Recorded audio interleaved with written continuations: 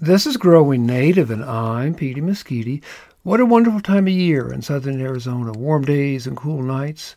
A season of change, the comings and goings of fauna. It's a season of change with flora as well. Some plants are flowering, and some plants are finishing their year before going dormant. Seed is fallen, or seed's going to fall, and plants are dropping leaves. There's this glorious leaf litter beneath plants, sometimes brown, yellow, orange, red leaf litter. And it's fun to see all that leaf colors sometimes before it falls, right? Get out there and see it before it falls off those trees. The season of change for humans, too. I mean, time for a change of clothing. Maybe not too dramatic yet, but flannel or a shirt and a jacket.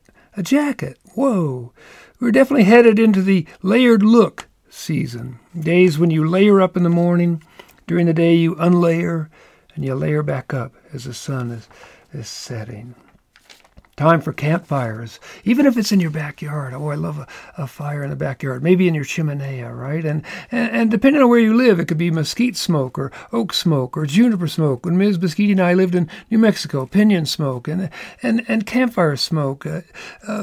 It just takes you on these marvelous memory trips. Wow. Well, I've told you this before, but Ms. Mesquite and I try to get out once a week, a day trip to someplace nearby. We're so lucky. I mean, shoot, we're all so lucky to live where we can get out to some wonderful biotic community or visit several communities, as in a drive up into a sky island, right? Yeah, so recently, Ms. Mesquite and I headed to some favorite desert and then farther into the hills and foothills, and we hope to go even higher. We had a spot where there was a bunch of rubber rabbit brush we thought might be blooming, but of course it wasn't, so we didn't get to stand around blooming rubber rabbit brush and ooh and ah about all the pollinators visiting it. But so on to the Madrean woodland, where the wonderful vine, Parthenocissus, the woodbine, clings to tree trunks or dangles from branches or creeps across meadows. Woodbine with red fall color. And favorite steep talus slopes, they were full of Rhus glabra, living up to the common name scarlet sumac, thickets of scarlet sumac on rocky rubble. And in the woodland, in the understory, Rhus trilobata, lemonade berry, and still with some red berries that give it that marvelous name, because you can make a little Rhus aid from them. But Rhus trilobata turning red in the understory.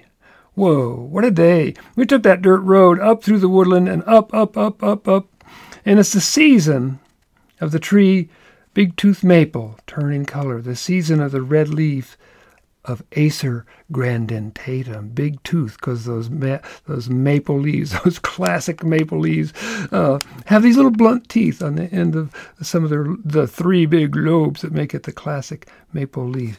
Big teeth.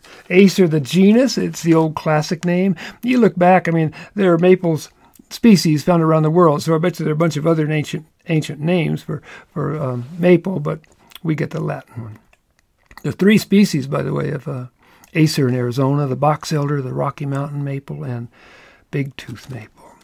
And fall color is fabulous, but I got to tell you, in the summer, when those maples are dropping their winged fruit, the winged samara, twirls, swirls, and whirls as they drop from those trees. Pretty magical. But that's next summer. Now it's time to see, or maybe collect. You got to collect the big old classic maple leaves of the big old red big tooth maple, found in the sky islands near you and me. Found up as high up in the pines, around 7,000 feet, but sometimes, my friends, considerably lower. Easy to spot in the fall, right? What a season. Autumn in the borderlands. The borderlands are beautiful, my friends. Yeah, they are. Hey, I'm Petey Mesquite, and this has been Growing Native.